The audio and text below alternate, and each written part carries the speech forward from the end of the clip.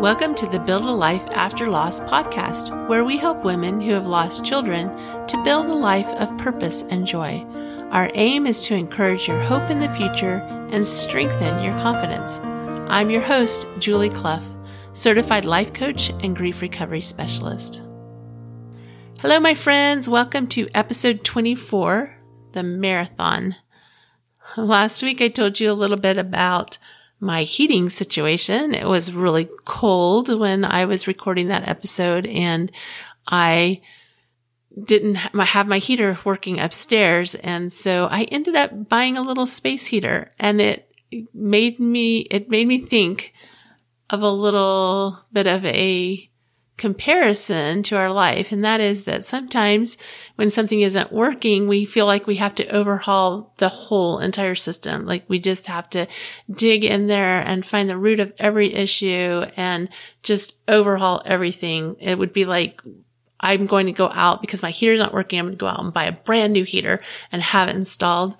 And sometimes it's just a little small solution, like buying a little space heater for less than $30 to use when I'm up in this room. And then the irony is that once I bought that space heater, the weather warmed up. So I guess the moral of the story is buy a space heater and it will get warm. Well, maybe not really. But I wanted to look back a little bit on my experience in the accident that I had. This morning, I actually recorded an episode for another podcast, the Inspired Women podcast. And it was so interesting because when the host, Megan Hall, called when we started the conversation, she said, I just want to let you know that this episode is going to air on May 13th. And I was in shock because that is actually the anniversary of the accident, the anniversary of the day that my children died was May 13th. It was Mother's Day. And in 2007, that fell on May 13th. So in some ways, it feels like I have two anniversaries every year. I have the May 13th, the actual date, and I have Mother's Day. Those are both days that remind me, of course, that's not that I have to be reminded, but those are both dates that are significant. And when she told me the date, we were both just flabbergasted that it just happened to be on the 12th anniversary of the accident. But I don't think there's any coincidences. And so I think that in some ways it's really important that on that particular day, that episode is going to air. And I'm going to be sharing my story and rebuilding about having this horrible thing happen, and then being able to rebuild my life and to have a life that I enjoy now and that I don't live in continuous grief and sorrow. And I think that's important on the 12th anniversary. But I do want to look back at the accident, the things that happened, and that initial trauma and the initial grief and everything that happened. So at first, everything was just messy and horrible and dark. And in fact, it's so bad. It was so bad at the beginning that I didn't know how I was acting or what I was doing or saying. And I really didn't even care. Like it's one of those places where you just realize that this is your opportunity in life to feel and act however you want to feel and act. You feel entitled to show up however you feel that you want to show up. It's like our brain says, this horrible thing happened, so therefore I get to be whatever and do whatever. But then as time goes on, like in the beginning, like there was not even enough brain space to process anything, to even have expectations for myself. And I know I had expectations. I know that I still, got dressed for the funeral and I remember what I wore. I remember the thought process of what I was going to wear. I still remember some of those details of things that I was trying to coordinate. And the funny way that sometimes it almost felt like at the funeral or when people were visiting, it was almost like I was trying to comfort them, if that makes any sense at all. I don't know if you had that experience. I think it's because people are so devastated for you. They're devastated too because they know you and they know your family and this horrible thing has happened. But it's almost like they're so horrified too that you're trying to reassure people that, yes, this is horrible and I feel awful and I'm having a really hard time, but I'm going to be okay. And it's almost like I felt like I needed to reassure people that I was going to be okay. Then as time went on and I started to adjust to what my new life looked like, I started to be more aware and more conscious and more self-conscious. I started to wonder when I showed up somewhere how people expected me to act. So in other words, if I was crying or upset, I felt bad because I was making other people uncomfortable. Or if I was happy or laughing, I felt bad because I thought people might think that I didn't care enough about my kids to still be sad. These are the crazy things that go through your head and you just don't even know how to act. Cause for me, I felt like I was living in a bubble. Like all of a sudden my identity was the mother who had lost 2 children on Mother's Day. That was my whole entire identity. That's what I thought. That's what I felt. So everywhere I went, I was putting on that role, the role of the mother who lost 2 children in a horrific accident. The mother who was driving the car when her children died. When that took over my whole entire identity, I didn't know what to do. If I acted one way, I felt bad about that. If I acted the opposite way, I felt bad about that. So I just kind of showed up in this numb state all the time because I did not know how to act or what to be or how to be.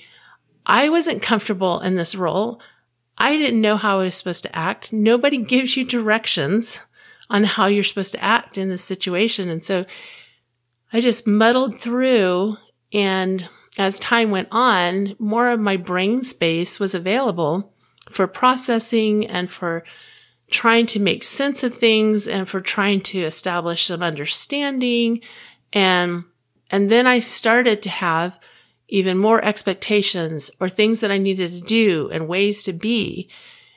And when we have all these expectations and we have all these other pulls, these are pulls like going back to work, for example.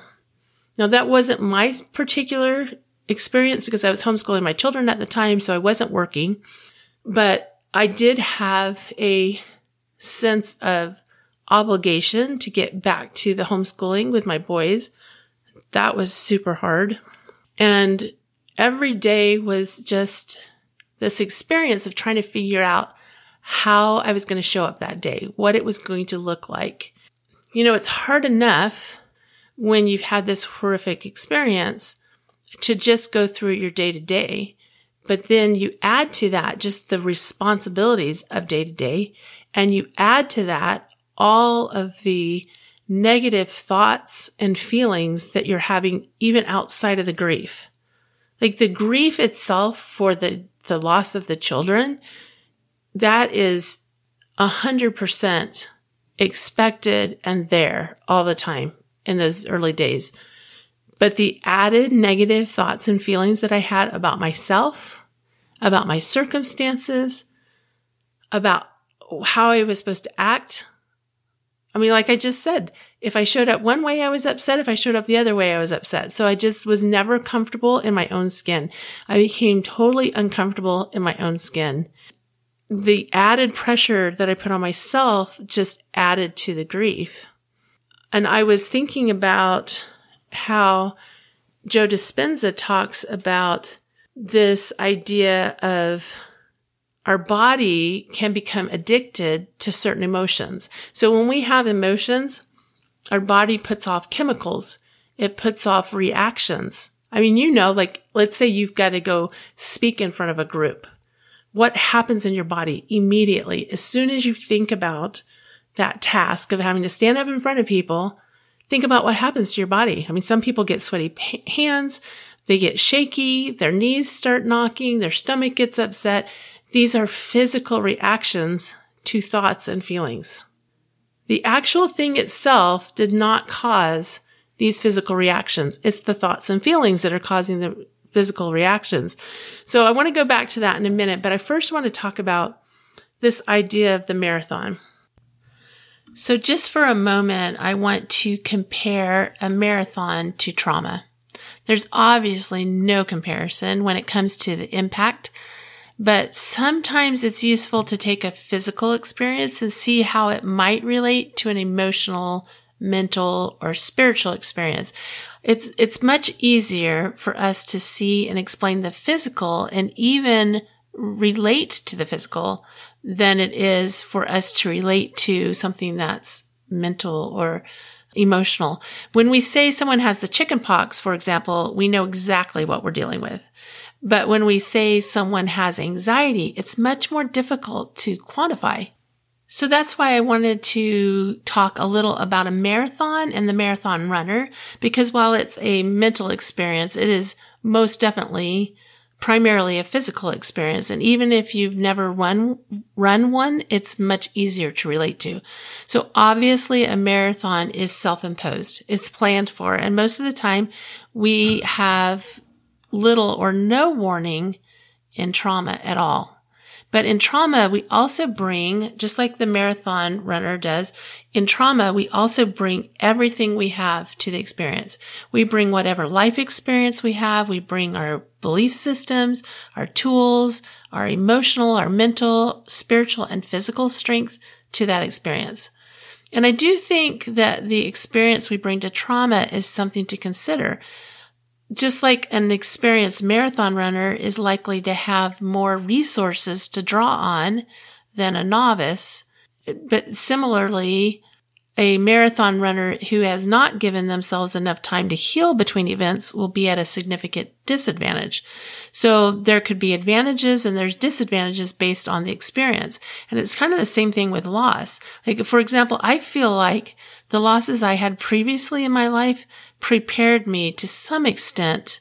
I don't think you can ever be prepared fully, obviously, but I do feel like to some extent it prepared me to deal with the death of my children. However, if those losses had been more recent, and if I hadn't healed or recovered from those earlier experiences, it might in fact have been a detriment to my healing and my adjustment from losing my children. And we give everything we have to the trauma and grief. Just like the marathon runner gives everything to the race. Again, there's no real comparison, but I hope that you can see where I'm going with this. Just like the marathon runner gives everything they have to the race, we give everything we have to the trauma and grief. We experience our trauma, our grief at 100%. We give all of our mental, emotional, spiritual, and even physical resources and physical reserves to our mourning and our adjustment, and it totally depletes our reserves. And that's to be expected. But it doesn't mean that we can't rebuild. And again, just like the runner, we need to allow enough time for recovery, enough time for healing. And I know, and I'm very sensitive to this, that sometimes people are uncomfortable using words like healing and recovery when it comes to losing a child. But I do believe there are ways to develop resilience and adjustment, which does bring healing and recovery. And once again, I'll remind you that healing and recovery doesn't mean that we go back to being the exact same person we were before. That would not be possible. It does mean that we come out on the other side, or that we can come out on the other side, a new person who will still experience sadness and pain because of the death of their child, but can also build a life of incredible joy, enthusiasm for life, and hope for the future. So in the marathon example, the runner rests for up to a month. Obviously, grief is far different. There is no timetable.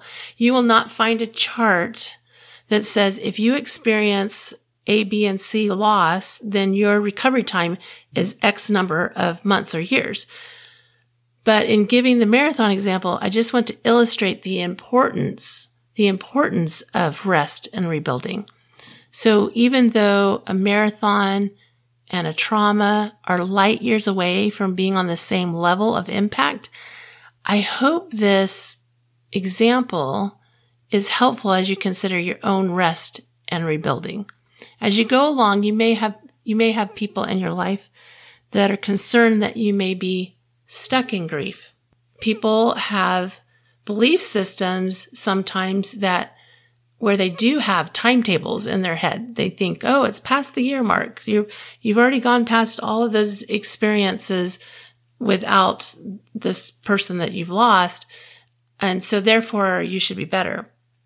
And we know that that's not true. But being stuck in grief is a thing. But you may have people in your life that think that you're stuck in grief. And a lot of times when people say that, they don't understand the trauma of your loss. And so they are totally unaware of the recovery time and effort it takes to resolve that overwhelming grief. But if you think you might be stuck in grief, I just want to offer a couple of things that have been identified as possibly indicating that this might be the case. But I'm going to share this with you with 2 warnings. The first warning is this is not meant to be a way of gauging someone else's progress. It's not up to another person to determine whether or not someone is stuck in grief. And the second thing is if you're wondering about yourself, whether or not you might be stuck in grief, please, please, please, please be so gentle with yourself. Be curious and be compassionate with yourself. These are some of the things that might indicate being stuck in grief.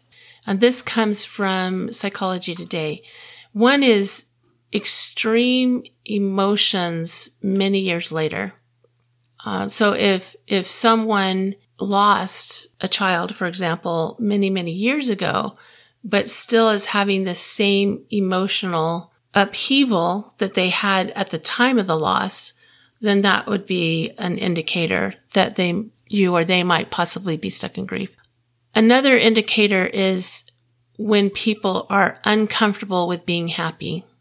So if it's been some time, I think in those first few months, this is pretty common that we're uncomfortable with being happy. It feels weird and unfamiliar almost to experience happiness after you've experienced a trauma like that. So in those early days, in those early months, it's not too much of a concern. But if that continues, if we continue to not allow any happiness into our life for months and months and years, then that could be an indicator that we maybe are stuck in grief, that we're addicted to that emotion that Dr. Joe Dispenza talks about.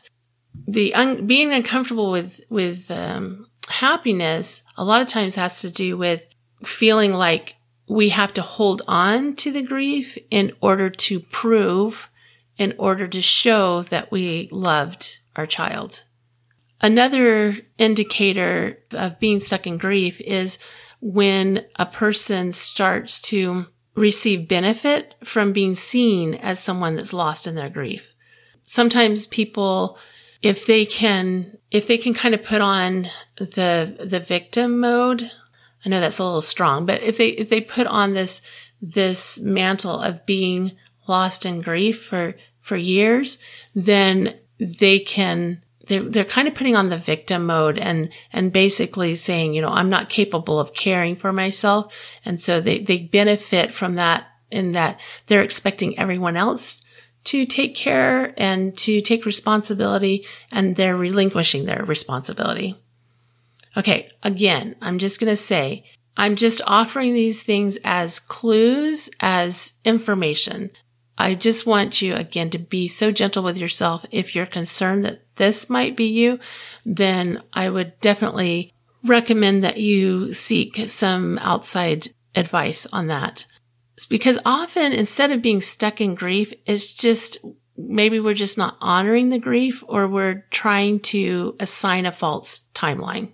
It's a very, very sensitive, idea, and it's a fine line between being in grief and being stuck in grief. So like I mentioned at the beginning, Dr. Joe Dispenza talks about how our body can become addicted to certain emotions. For example, someone can become addicted to anger, or they can become addicted to sadness or drama. Our body, if we get enough of that chemical mixture over and over and over again, then our body actually comes to crave the chemicals produced by those emotions. The way he teaches is that our thoughts and feelings become a state of being. It becomes a personality. And I do believe there's a video where he explains this concept, and I'll add the link to that in the show notes, along with the other links from this particular show. I just want you to be aware of those traps that can happen. It's a trap if we swirl in grief and we never, ever, ever allow any positive emotion. It's a trap if we get used to being seen as the griever and therefore there's no expectations. So these are just things to be aware of, but at the same time, it is so important and necessary that we give ourselves permission to grieve. We give ourselves permission to feel the sadness, to mourn, to be able to get all of those emotions up and out. One thing that can be super helpful in getting the emotions up and out is journaling. And when you journal this way, where you've got a lot of like really hard emotions, then what you want to do is you want to journal those hard emotions, and you want to be brutally honest about, I feel sad because, I feel angry because, I feel disappointed because, and you journal this, but then that's the act of getting it out, recognizing it, acknowledging it, getting it up and out, and you get it on paper, and then you burn that piece of paper, or you tear that up into little tiny pieces and you throw it away, and you're expelling those emotions. And this is not something that we do once and we're like, okay, I'm done. It's not at all what I'm talking about. I'm talking about on a daily basis, sitting down in the evening and just expressing all the emotions, all the things that come up. I was talking about like how we feel sad because of our grief, but then that's not the only thing happening in our life. And then we can have other thoughts and feelings that come up outside of our grief. And because our grief is sometimes so overpowering, we can't even deal with all the other thoughts and emotions that we're having that are coming up. And then we just become consumed with all the negative thoughts and feelings. And if you can write it down, throw it away, write it down, burn it, it's symbolic of taking those emotions, getting them out of your gut, putting them on paper, and getting rid of them. And again, this is a process. This is not an overnight thing. This is a process. It's a process of day after day after day.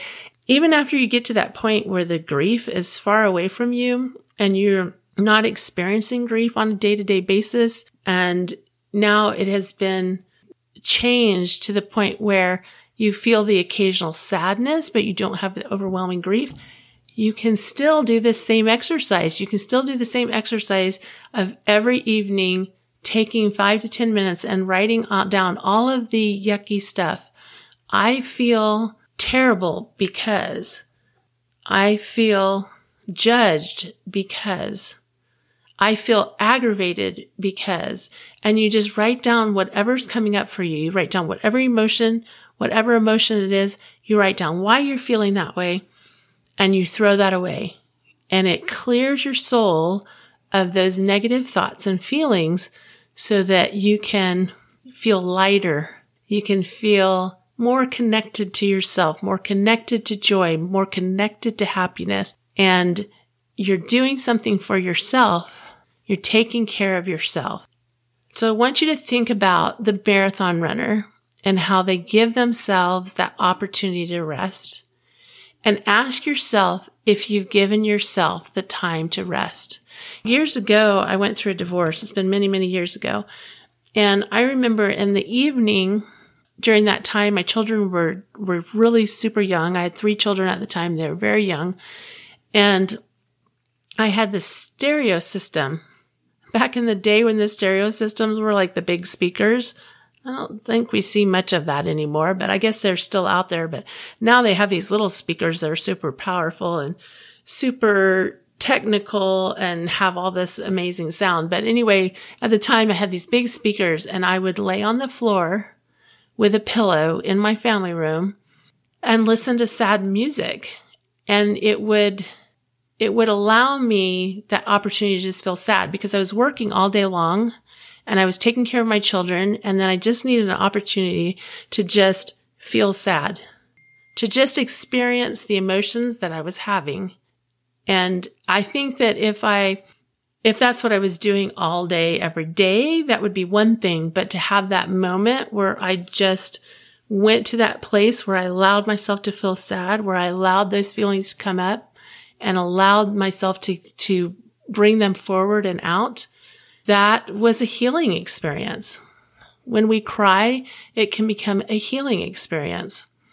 But again, I just think of the marathon runner, think of the recovery, and recognize that it takes space and time and technique to truly address our needs, the needs that we have as a griever, the needs that we have as a human being, having a human experience, having thoughts and feelings.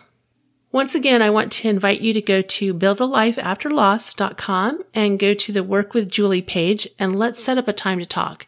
In just that one conversation, you'll come away with more clarity about where you are and where you want to be and what it might take to get there. And getting clear about those things can be extremely helpful. So I think just even that one conversation will be extremely helpful to you.